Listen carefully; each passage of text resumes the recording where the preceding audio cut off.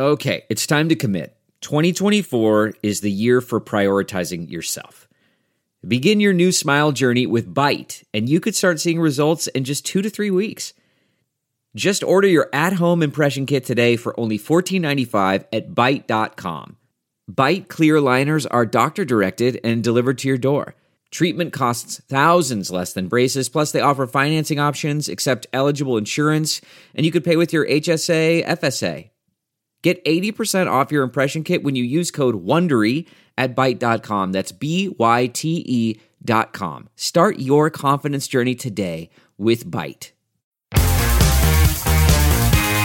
This is Totally 80s, the podcast dedicated to the music of the greatest decade ever. So, turn up your Walkman, loosen that scrunchie, and get ready to talk 80s with your host, Lindsay Parker. Hi, I'm Lindsay Parker from Yahoo Entertainment and Sirius XM Volume, and this is Totally 80s. But before we start, just a reminder to follow us on Totally 80s on Facebook and Instagram. Please make sure also to bookmark wearetotallyeighties.com for tons of news, stories, and content about our favorite decade. And if you're enjoying this podcast, please be sure to give us a rating and review. We will love you for it. And that alone is incentive to do it. And speaking of love, I'm here with my partner in crime, the other John Hughes. Hi. Not that John Hughes. Not that one. But the other really 80s expert John Hughes. Yes. Thanks. I like that title. I wish I was the other John Hughes, but alive. Order some new business cards. Right. Okay. Done. So we're about to talk about a subject that's near and dear to my heart. I do think it's safe to say I'm maybe more of a hair metal fan than you. Is that safe? I'm a drive-by. You're a drive-by. I'm a drive-by. Driving down the Sunset Strip. The Rainbow Room, stopping in, having a drink. A drink? That's not very Lemmy of you. No. You know what they call the Lemmy drink there? Jack and Coke is called the Lemmy. Oh, They named it there at the Rainbow. The Rainbow is my happy place. So I'm a fan of the Lemmy. That's actually my drink. So to backtrack for a minute, maybe why this subject may be a little more near and dear to my tattooed heart is because I grew up in Los Angeles. Grew up in the San Fernando Valley, which is not quite the same as growing up in LA or Hollywood, but I was Hollywood adjacent. I was close enough to know, to realize that these bands I was seeing on MTV at the time, Motley Crue, Poison, a lot of them came from LA, and that basically for a few years in the 80s, LA was the hub of music, really popular music. Not everything on MTV was this. Yep. Guns N' Roses. I mean, their first video is Axl getting off the bus down the strip, right? It kind of epitomized the idea that you come to there was always this sort of subtext to a lot of the songs, particularly Guns N' Roses songs, that you come to Hollywood and it like chews you up and spits you out. But there were happier songs like the Poison songs. There was a lot of party music. It was not an era that could last forever. And, you know, the mythology that isn't entirely untrue is that, you know, Hollywood got knocked off the musical map by Seattle, you know, that like grunge came in and rendered all these Nirvana killed hair metal. Yeah, rendered all these hair bands obsolete. But I do think that this genre gets unfairly maligned, and I don't think this is just like local hometown pride, because today we are going to talk about bands that aren't just from LA. LA was sort of ground zero for hair metal, but there were also bands like Cinderella and Bon Jovi and Kix and Enough's Enough that came from other places. However, this is a thing that's weird to me. Now, like I was saying, I think that hair metal gets unfairly maligned, and yes, some of it has not aged well. The videos are kind of ridiculous. Although I do sometimes like to go on YouTube and watch Warrant's Cherry Pie, directed by Jeff Stein. Oh my God, really? Jeff Stein directed Cherry Pie. And to put it in perspective, Jeff Stein directed Don't Come Around Here No More by Tom Petty. And he also directed You Might Think by the Cars. He was a video visionary, but he directed Cherry Pie. But some of these videos have not aged well. Definitely some of the hairstyles haven't aged well. And as a woman, I have to say a lot of the lyrics haven't aged well. You know, the like imagery, I mean, how many hosing downs can you see?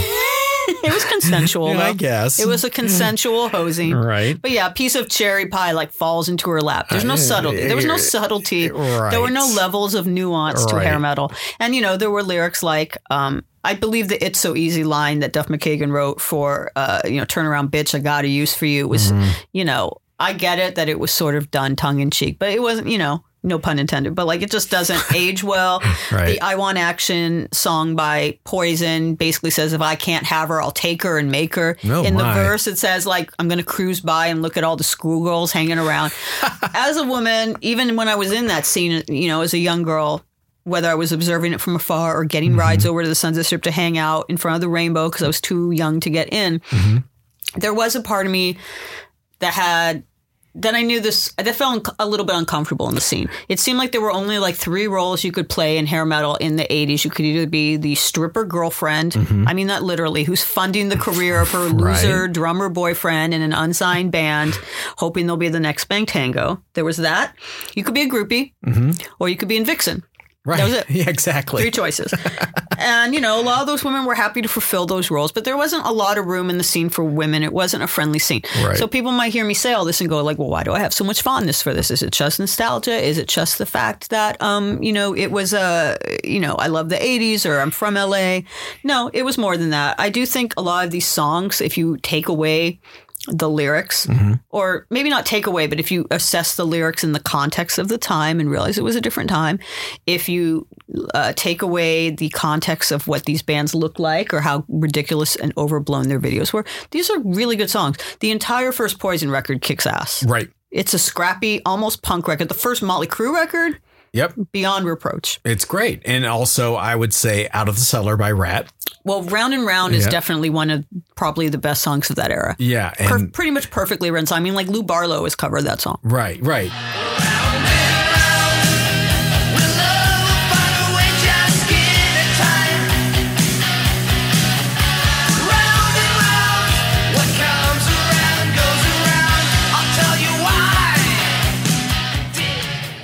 Back for More is a great tune too.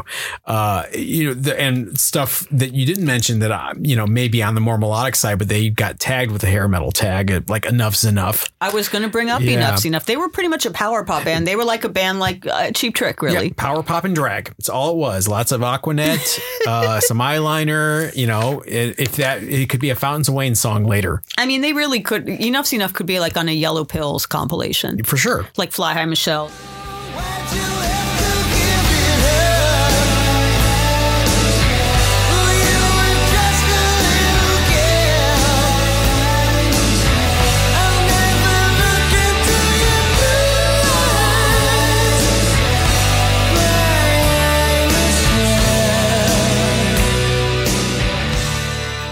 The thing about them is, some of these bands, because they bandwagon jumped because what was popular was having that look. Right. That became, we're calling it hair metal because of hair. Right. Not anything else. Enough's Enough and Cinderella don't sound like the same band at all. Def Leppard, they probably bristle at being called hair metal. I'm sure they do. Yeah, because they thought they were, again, a glam band. And I'm sure Guns N' Roses definitely bristle at. And they were a band. I would say Def Leppard and Guns N' Roses were 2 bands. And maybe even Motley Crue to a slight degree that rose above that tag. I will tell you, though, as someone who was in it at the time, there was within the genre itself, which again maybe shouldn't be called hair metal because if you're grouping artists together based solely on hair, it's like. Although I would say even like the 70s glam thing, all those bands sound different. The glam thing more was about what they look like than anything else. It was in punk. Not all punk bands. But what I'm trying to say is even within the genre of hair metal or whatever else you want to call it, there were lines drawn in the sand. They may have been faint lines that sometimes got blurred. Among the fandom about which of those bands were cool. Oh, yeah. There was a pecking order. There was definitely a pecking order. And it tended to... Enough's Enough was actually a band most people liked because they had that Cheap Trick power pop vibe. But in general, it seemed like... And they were very colorful, very pastel, very Lisa Frank and how they looked. Right, yeah.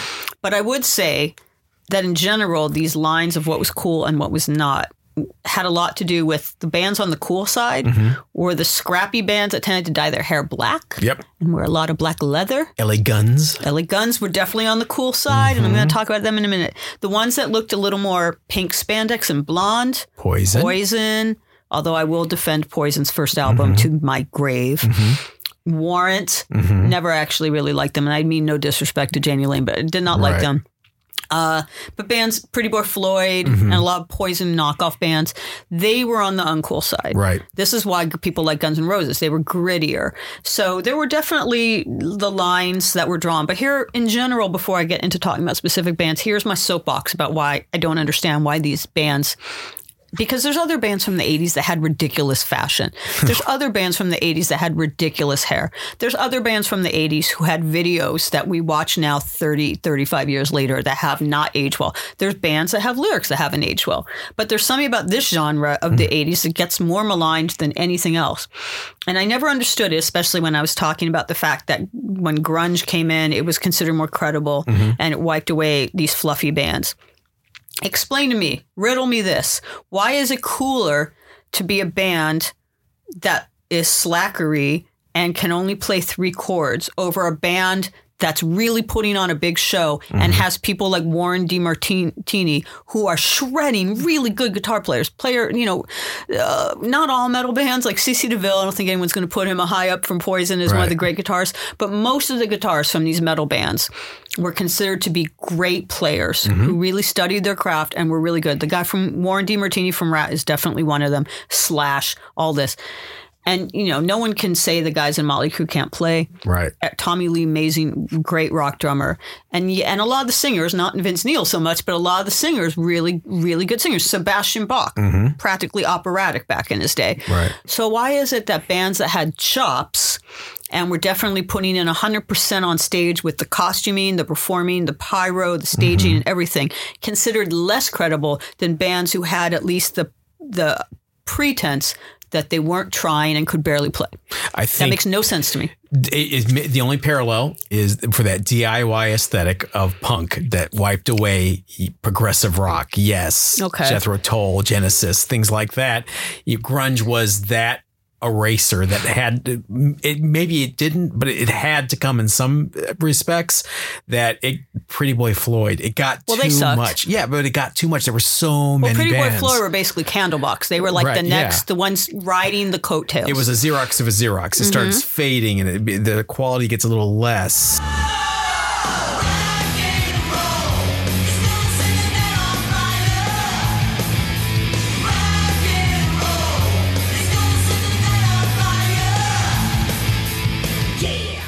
Speaking of Xerox of a Xerox, though, when I'm talking about the work ethic that these bands had, I'm talking mostly specifically to the Sunset Strip bands that I could witness firsthand.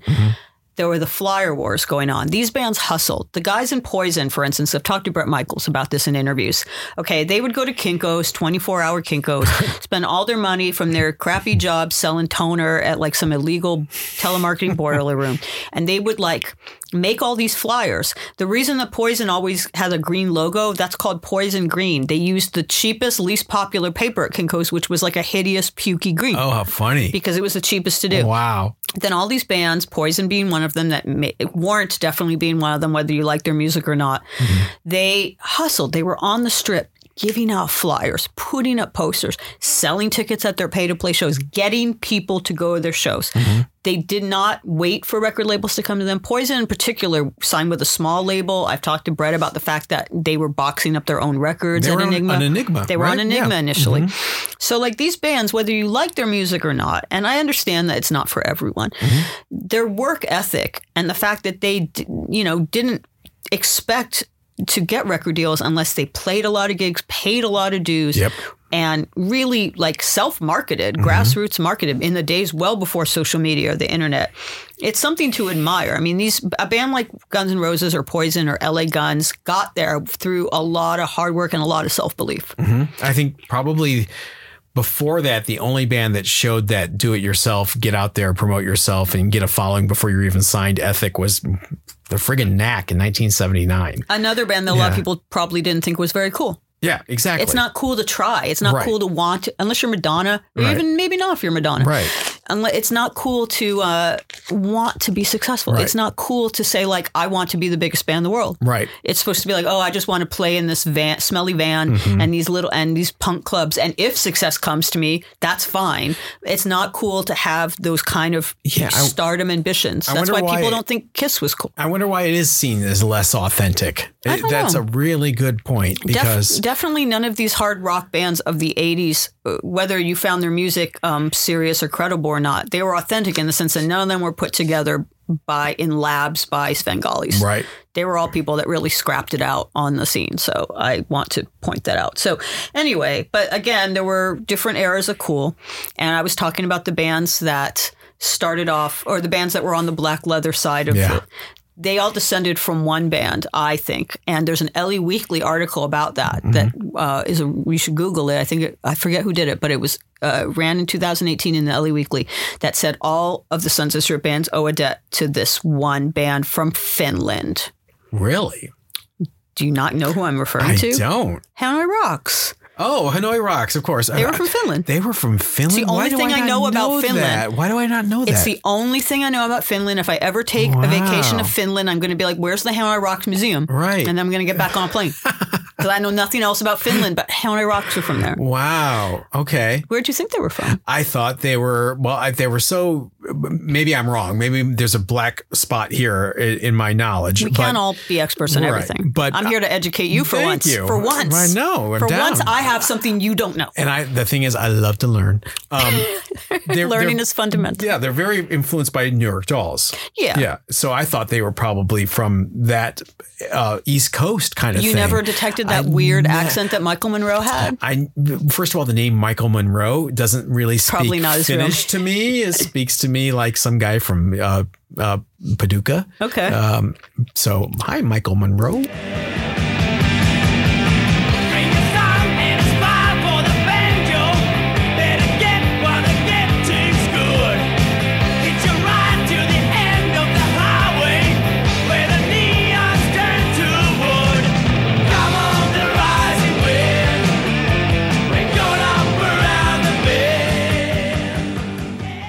I loved Hanoi Rocks, and it was very interesting because, obviously they never really had any major hits here. Right. The closest they ever had was their cover of Up Around the Bend by CCR.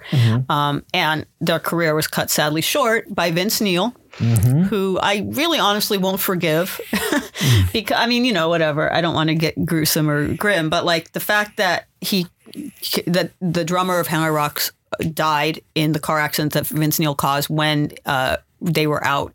Basically, from what I recall, Hanoi Rocks were going to go on tour with Motley Crue. Motley Crue were huge. Right. And Motley Crue, like many other bands, I do want to point out that Guns N' Roses helped get all the Hanoi Rocks stuff reissued. And then Michael Monroe put out his solo album, Not Faking It, on Guns N' Roses' Vanity label, and then Axl Rose sang on the Dead Jail or Rock and Roll song. So like all of these bands owe a huge debt. Any band you talk to, Poison, Guns N' Roses, LA Guns, will all say they loved Hanoi Rocks. Yeah.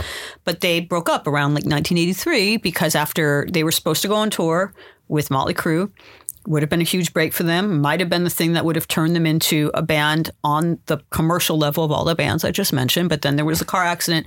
Razzle, the drummer, was in the car. He died. The band was distraught. They broke up, and that was the end of it. Wow. So they're kind of a cult band. Yeah. But if you were hanging out in the 80s on the Sunset Strip, every single band there, like if you were looking in the Recycler, do you remember the Recycler? Sure. Before Craigslist, kids.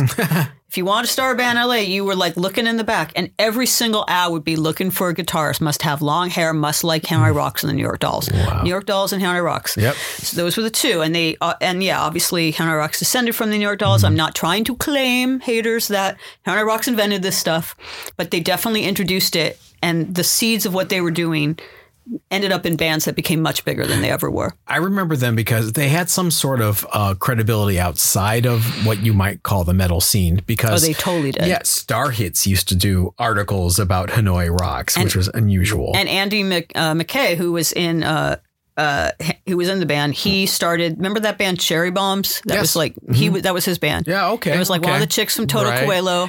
Yeah. And one of the guys from Lords in the New Church. And wasn't maybe I'm misremembering, wasn't one of them in the Neurotic Outsiders too? I don't know if that's maybe true. No, I might be making things up, or Checkered Past or something like that. Yeah, it might have been a Checkered Past thing. They were definitely a super group, but they definitely had a little bit of kind of like Lords in the New Church, who obviously descended from Stiv Bators and the Dead Boys. They sort of had a toehold in the punk world, right? Which is why I'm saying that the bands that really kind of directly descended from them were the cooler ones.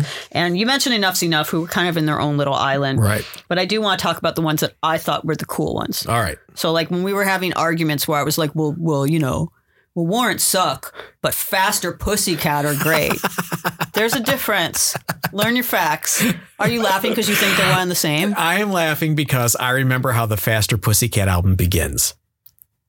Don't know. Change that song. I don't know if I can recreate it here, but isn't it I probably should just have Rich play it for you. Okay. Pussy, pussy, pussy, pussy, pussy, pussy cat.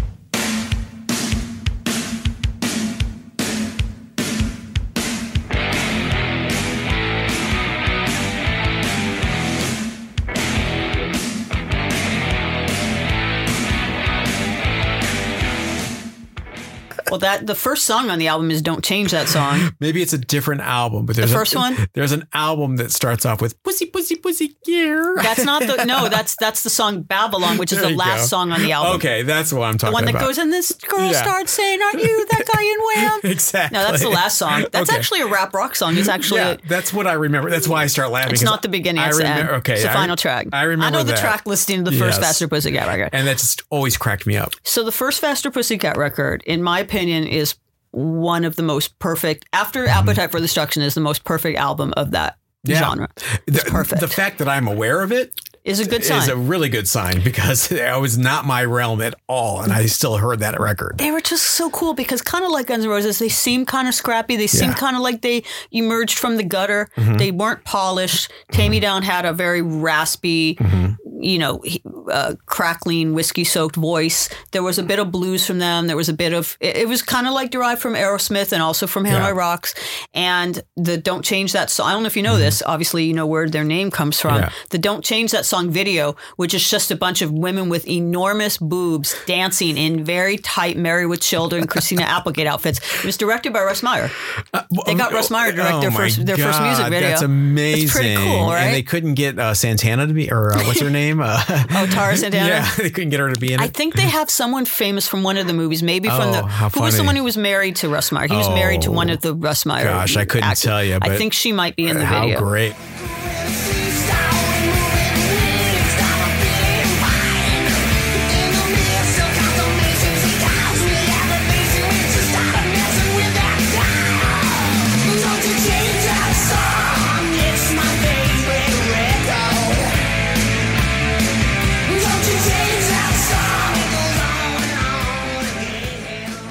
But they had like Bathroom Wall, which is part of a long, wonderful tradition of people finding bathroom names on the bathroom wall, like 8675309 A Lost Art. and She's Tight by Cheap Trick. Of course. But I mean, just every song. The Power Ballad is good. Babylon, the song you mentioned, which is a rap song. And they just seemed really like they had that danger and edge. There was a band, you know Ricky Rockman from MTV, Headbangers Ball.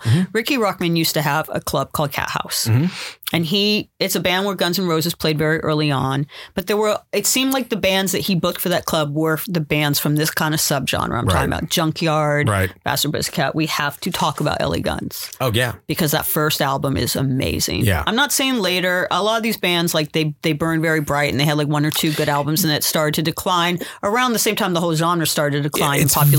Very much, it seems like very much a scene where you had all this time to develop and write your first record, and then it hits, and you've got 6 months to come up with a whole new repertoire, and it's like, whoa. Well, you have 6 months while people still care about this genre, Exactly. and there were certain bands, even Def Leppard, like you mentioned, who kind of with Slang, who tried to get on the grunge thing, and it's like, okay, they're damned if they do, and they're damned if they don't, because if they stick with their genre that has almost overnight become dated sounding, then you're not going to get on radio.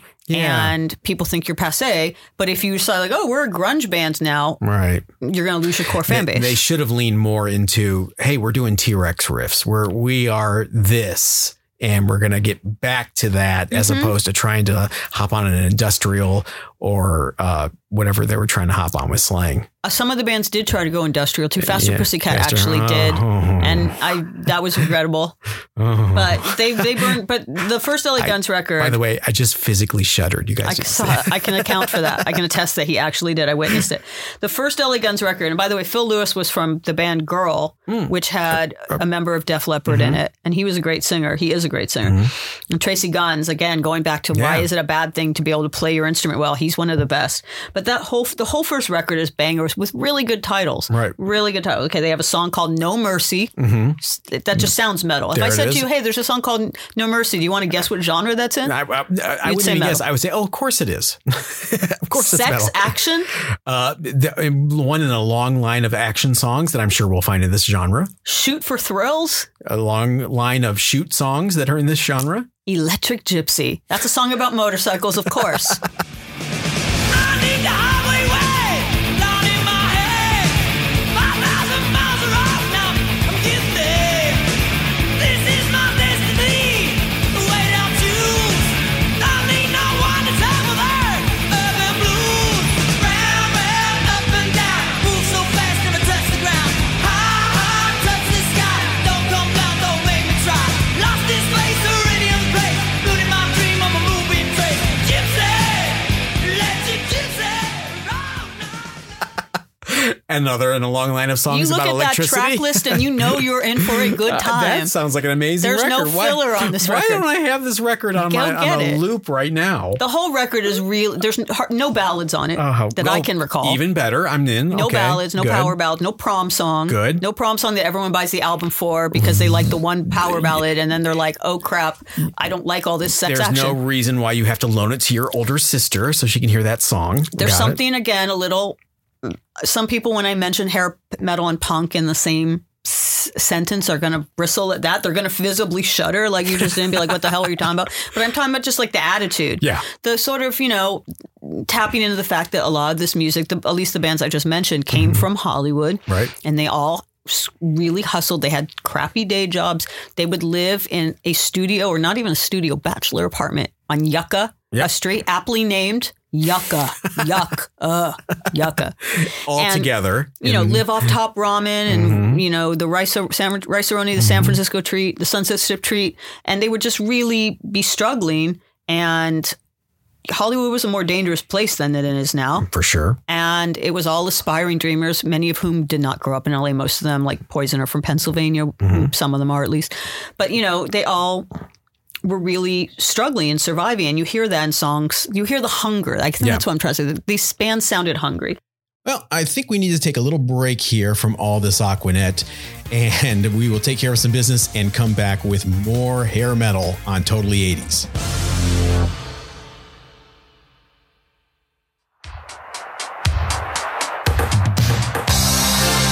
Prince's iconic album 1999 is now available in Super Deluxe, CD, vinyl, digital download, and streaming editions.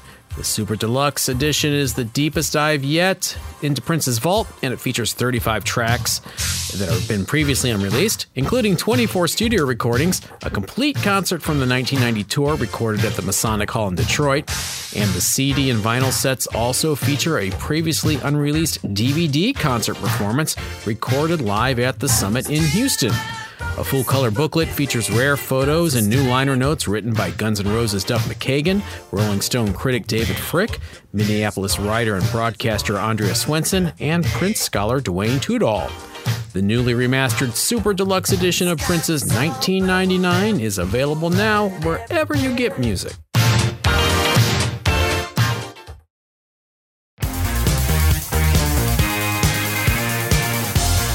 We're back. We're back on the strip. Let's talk some more hair metal. Now I want to talk about some bands that aren't from LA. Those were my two. Oh, and Jet Boy. Jet Boy, who actually had Sam Yaffa from Hanoi Rocks play bass for them. Oh, wow. After Hanoi Rocks dissolved. So there's cred for you. Right. The three big house bands, besides Guns N' Roses, who are kind of all in a whole other category that, I don't even know if I want to call Guns N' Roses hair metal. Right. But the other three Cat House bands were Jet Boy, Faster Pussycat, and LA Guns. But, I don't want to keep it too LA centric because obviously there were a lot of bands that came. Right. So speaking of power ballads, Skid Row, man. Yeah. 18 in Life? They did power ballads right. Yeah.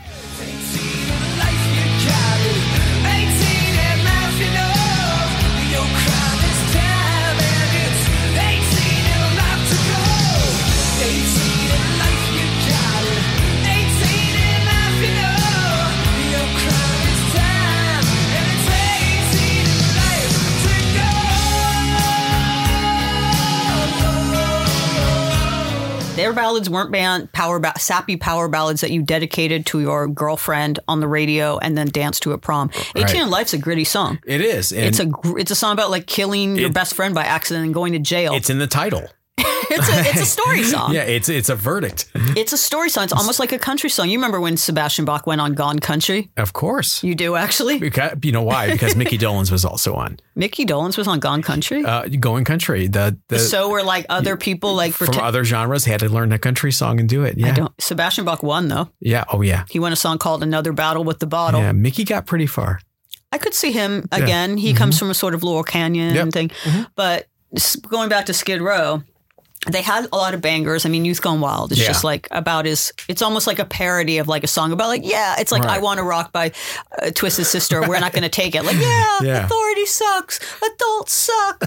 But they had, Sebastian Bach is probably next to Axl Rose, the best singer of this genre. Yeah. And pipes. I don't think Skid Row gets enough credit because. Second album? Slave to the Grind? Yeah, I had it. The thing that I like about them is they start off with an album full of power ballad hits like I Remember You, 18 in Life.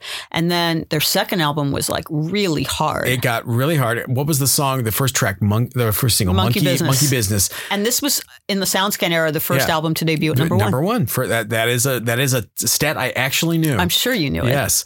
But Monkey Business, I remember, again, it wasn't my thing. But I see this video on MTV and I'm like, whoa, this is intense. This is really good. And, it's one of those things where, okay, I'm a fan now. You got me.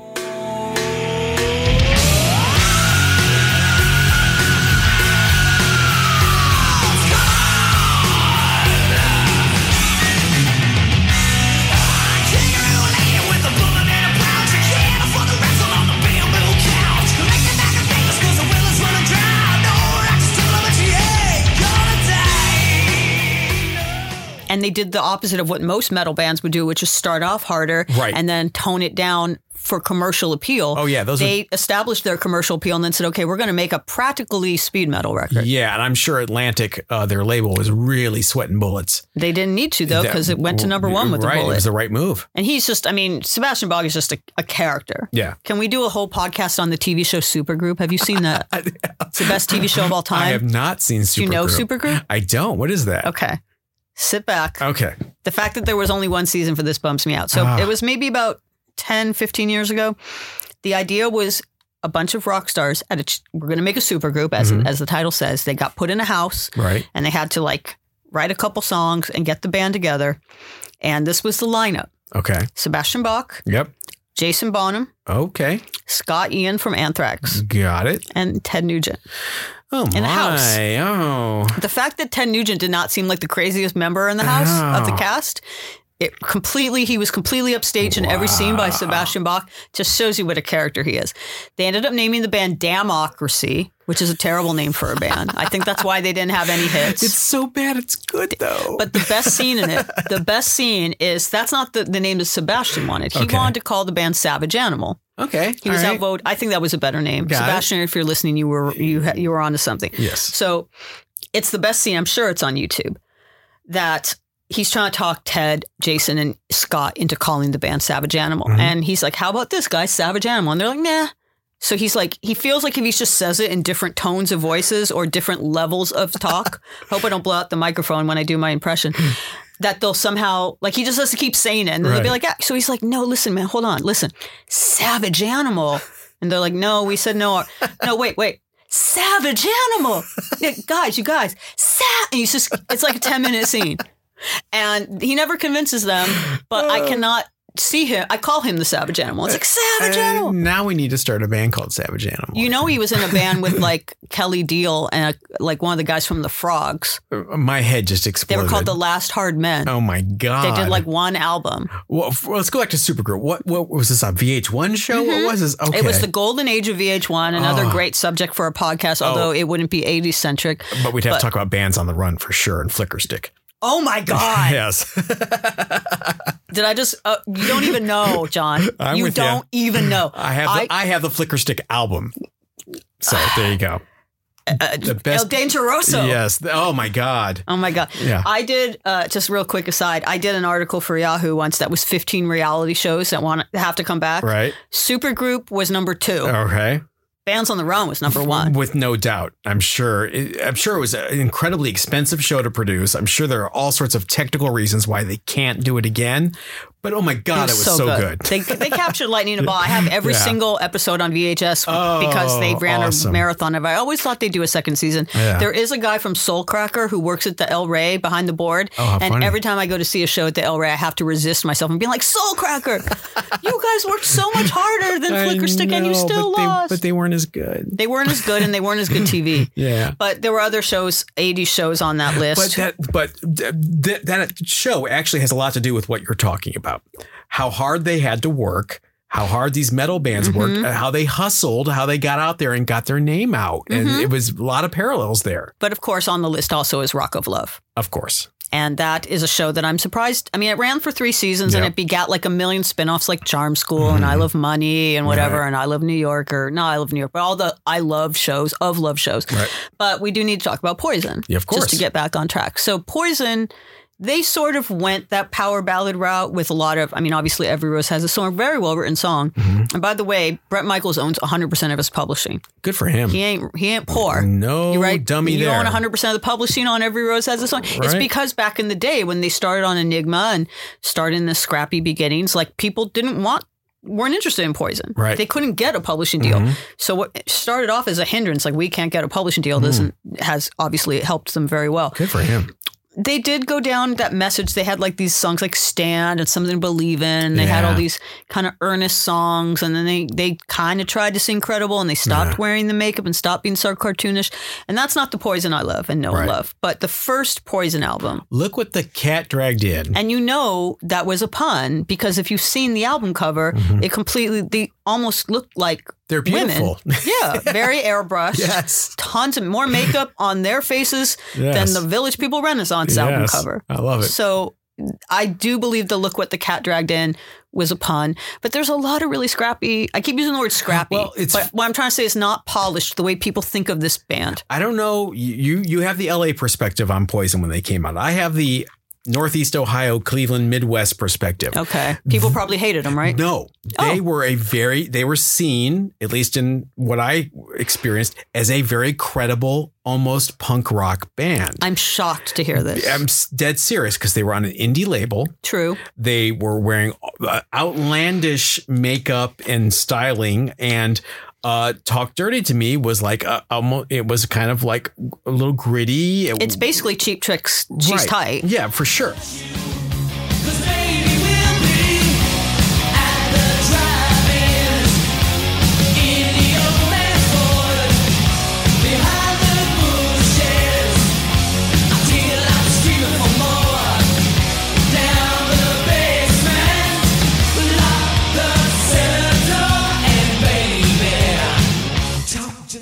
But it wasn't seen.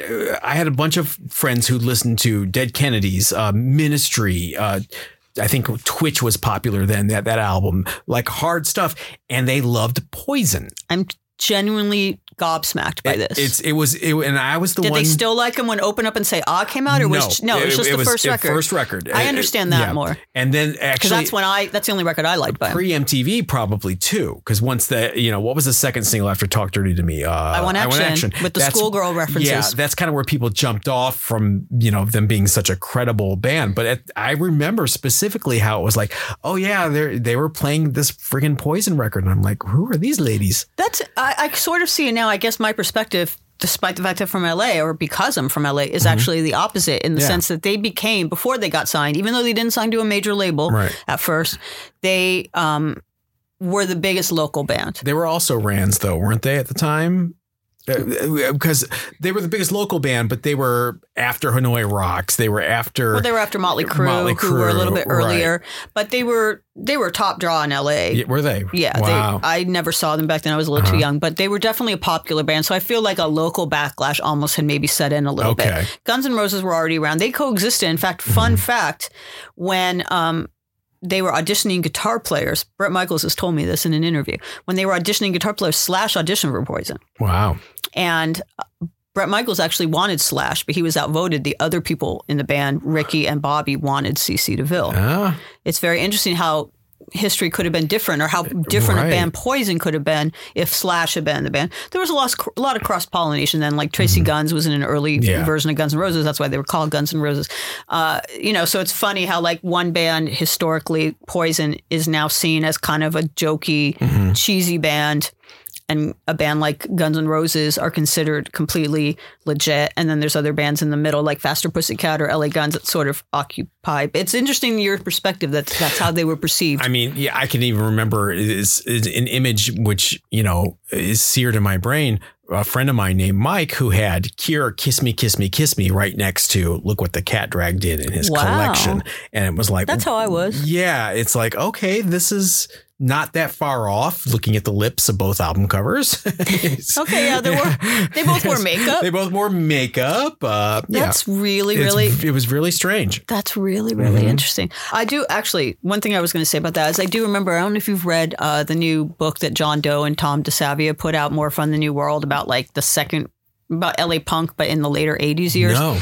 It's really good. You should read it. But Pleasant Gay Men, who she writes about it, and she actually says they used to play, her punk band Screaming Sirens used to play with Poison. Yeah. And that she liked them because she thought they put on a good performance. Right. And there is a sort of fallacy or this revisionist history myth about LA that there was a division, and people who liked punk bands like X or the Circle Jerks or Black Flag would not like Poison or Guns N' Roses or Motley Crue, but it actually wasn't the case. They were coexisting on the Strip at the same time. But I think Motley Crue, at least for that first record, completely embody the cross section, the idea that punk and heavy metal coexisted. Right. The Too Fast for Love album. We gotta talk about Motley Crue, but we gotta talk about, have you seen the movie The Dirt? I have. And I thought it was great. Good. I'm glad to hear that. The thing is, some people I'm like, did you expect this to be Citizen Kane? No, yeah. It's a Netflix movie about Motley Crue, directed by the guy who did Jackass. Yeah, come on. I think it really captured the time. There was, and I understand where this is coming from because this goes back to what I was saying at the top of this podcast about how things have aged in this era, Me Too and all that, and how a lot of the things that were encouraged or celebrated during Motley Crue's heyday or everyone kind of thought is fun and consensual and not a big deal, kind of haven't aged so well. There were people who are like, is 2019 the best year to be releasing The Dirt movie, which opens with a scene that I don't know if I can describe on this family-friendly podcast. But I will say that I was watching the movie at work in my open environment computer because, I was watching it for work. It was legit. I needed to watch The Dirt for work. And someone walked by right in that freeze frame water sports scene. Yeah. And I was like, oh my God, they're going to call HR. I'm going to get fired. It definitely captures a moment in time that was less PC. And there are aspects of that scene that I miss a little bit. Well, here's the thing. Am I projecting here, or do I remember correctly? You've got videos like Looks That Kill, right? There is an element of tongue in cheek and humor in there. It's not being I done. Hope so. Yeah, I don't know. Honestly, I don't know. I would think that Nikki Sixx, who seems like a very, I've met him. He's a very intelligent man. Yeah. He's the brains behind Motley Crue. He's the only brains of Motley Crue. Right. He's the reason Motley Crue have a career. They own their own publishing, that they're rich. He wrote all their songs, by the way. And if you've ever interviewed him or met him, he's very sharp. I would like to think that he sees humor in the things in the makeup, in the costuming, in the drag look, over the women in cages. Yeah, exactly. I don't know if Vince Neil or Tommy Lee go that deep. I don't know if they have irony or anything like that. I don't know.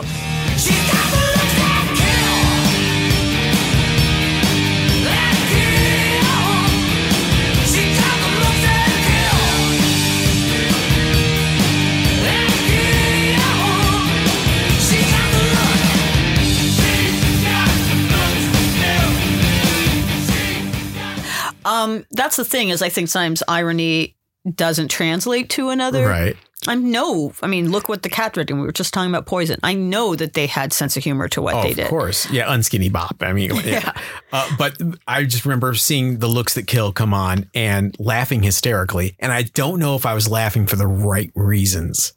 Because it was so ridiculous. There were definitely bands. I'm on the fence about whether Motley Crue were taking themselves seriously or not. Right. I think they were towards the end. Too Young to Fall in Love. Too Young to Fall in The Love. video takes place like in Chinatown, and there's Yeah. ninjas, and That is true. That was a good video. Come on, it's great.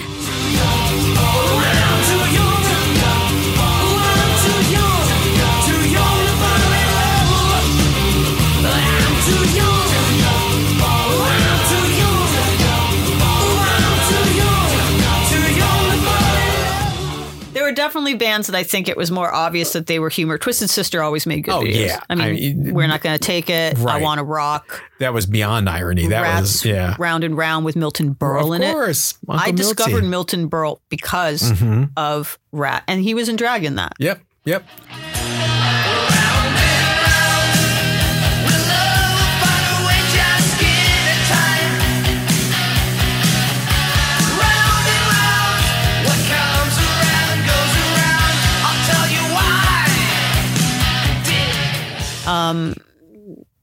Cinderella. We haven't talked about Cinderella yet. Yeah. And they had funny videos with the evil stepsisters in the polka dot dresses. Loved it. His voice got a little grating. I was just about to say the Yeah. opposite. I think Tom Kiefer is one of the best singers of that era. Really? I think he's an amazing singer. You know, he almost lost his voice. He had to have all these operations to get it back. Right, because it's so gravelly. I mean, he's probably He actually had blowing it some. out. That wasn't it. It was, Was like it some. nodes or something? I did the interview with him. I'm trying to remember exactly what it was. No, it was something because of a cold he got. Oh, wow. He got vocal cord paralysis. There's a Okay. term for it. It's called parathesis. I don't know. That's easy for you to say. He got partial paralysis of one vocal cord, and they couldn't figure out what it was. Oh, wow. Like what had caused it. And they think it might have been from a flu. And he had to have multiple surgeries. I think he's one of the best singers of that era. I'm surprised that because he had a real bluesy thing going on, kind of Yeah. almost like a Bon Scott, Brian Johnson thing going on. I was going to say, it's very AC/DC is the first thing that came to mind. Was it Nobody's Fool? Nobody's Fool. I'm going to just start breaking the songs. Yeah, I Nobody's mean- Fool was a jam. That's the kind of thing that, if I'm being really honest, drove me nuts back in the day. And I hear it now at like karaoke or something. I'm like, That song drove me nuts? Yeah, oh yeah. And I hear it now and I'm like, that's a really well constructed friggin' song.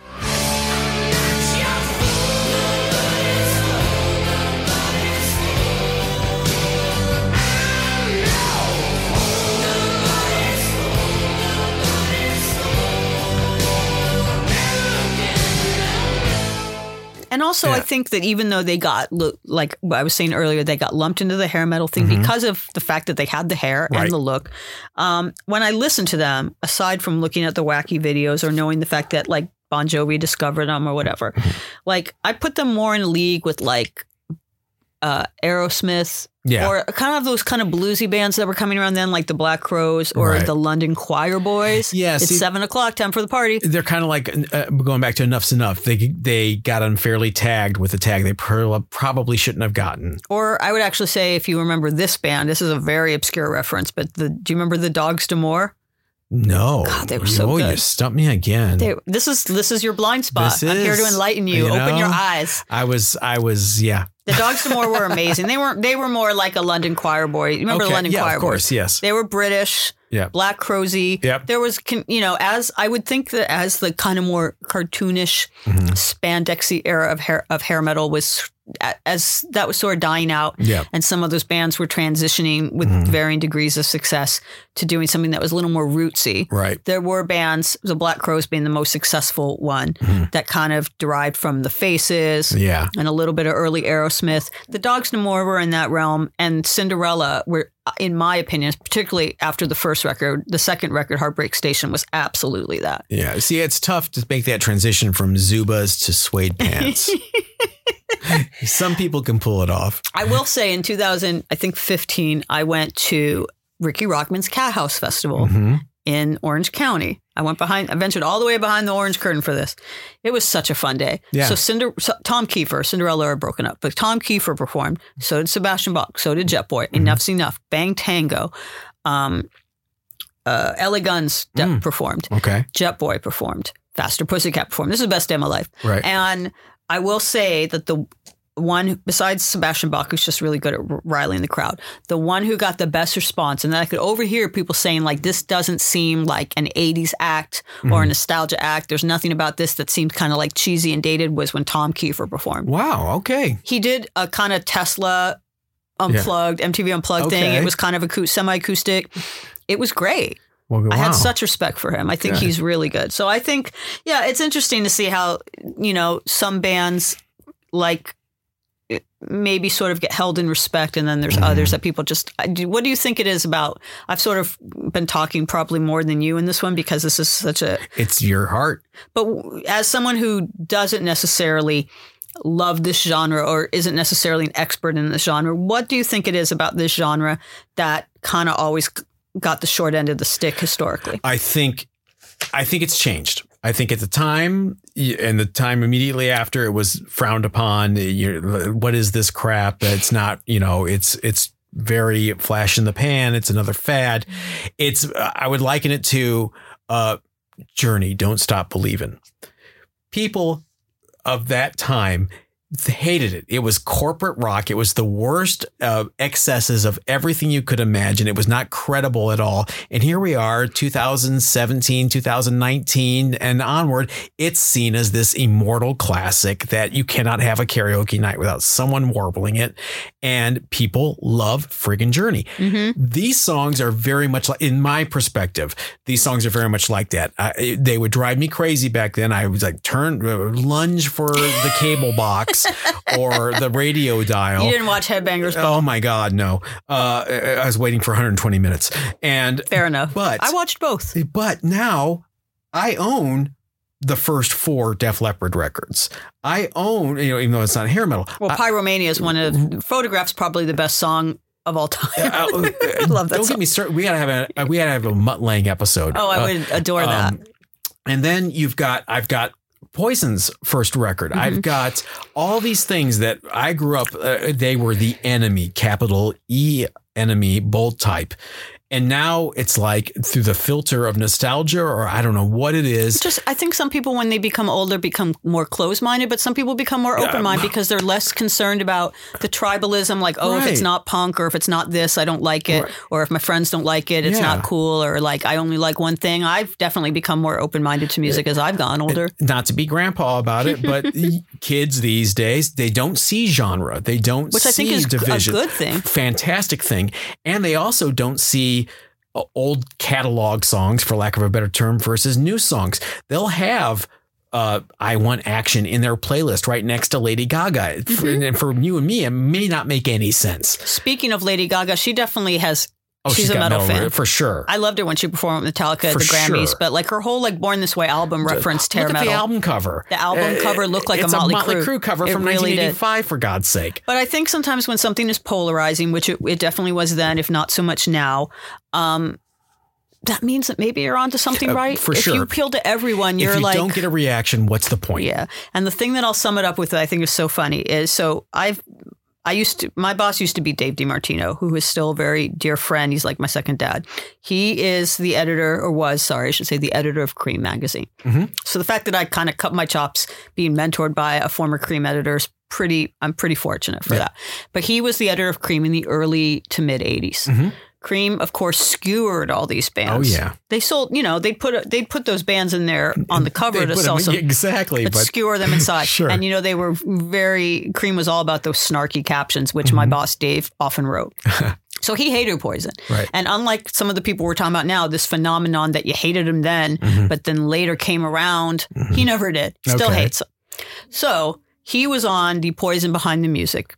And he was brought on for a specific reason, to talk about the critics who did not like Poison back in the day and why. Right. And he's like, you could not have constructed a more dopey, stupid, terrible band if it had, you'd been casting it or whatever. And speaking of casting, Rock of Ages, I think, had something to do with this genre becoming beloved. But anyway, for sure.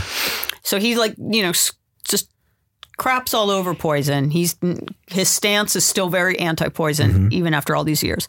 Years later, they do a Bret Michaels Behind the Music, which is one of the most shown Behind the Musics on VH1 because of the fact that he was kind of the house guy forever. And then when he had his health scares with his brain stuff or whatever, they just were showing it all the time. He's definitely the hero of the golden era of VH1. So they had me on. And I'm on it like, the first Poison record rules. It's a great party record. You can't fault it. And I'm like, he's an enigma wrapped in a bandana. I said so much good stuff about Bret Michaels that they used me in the cold open of his Behind the Music. Nice. And I'm just waiting for someone listening, do this. Go on YouTube, find all the bits of me saying great stuff about Poison. Take all the bits from the Behind the Music on Poison of my ex-boss Dave DiMartino talking crap about Poison and put them together in some kind of like SNL Jane, you ignorant slut Right. debate.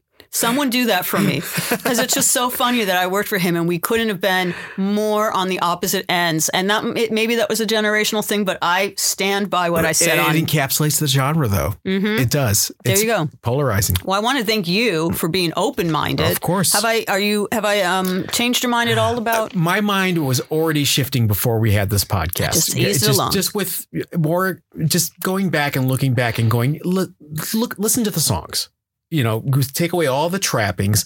I love a hook. Mm-hmm. I'm a 3.5 minute power pop guy. There you go. I'm going to give you some homework of records that obviously I'm not going to say, go listen to Appetite for Destruction. I'm pretty sure you've heard that. I've heard that one, yes. I'm going to give you 3 albums to listen to. First, Faster Pussycat record. I do like it. First, Ellie Guns record. Okay. And I don't know which Hanoi Rocks one. I'm going to say Oriental Beat. From what you told me, I think I'll listen to them all. You should listen to them all. They were all really good. And I think that's actually, if I was going to guess one that you would like the most, I would say it was that one. Awesome. And listen to In the Dynamite Jet Saloon by Dogs D'Amour, which is hair metal adjacent. Okay. But since you don't know that one, you actually should really listen. Awesome. All right. So cool. You have things to do now? I have homework. I was Lindsay Parker. You were John Hughes. And we had a hair-raising chat about hair metal. We learned stuff. It was a moment of kumbaya. We grew. Coming together on the Sunset Strip. We grew each other's hair. I love it. All right. If you enjoyed this podcast and if you have your own thoughts about your favorite heavy metal songs and albums, please go to our Facebook or Instagram at Totally 80s, or you can go to wearetotally80s.com and you can get other news, stories about our favorite decade. This was Totally 80s, the podcast dedicated to the music of the greatest decade ever. Don't forget to follow us on Facebook and Instagram at Totally 80s, and please leave us a review on your favorite podcast platform. Until our next episode, catch you on the flip side.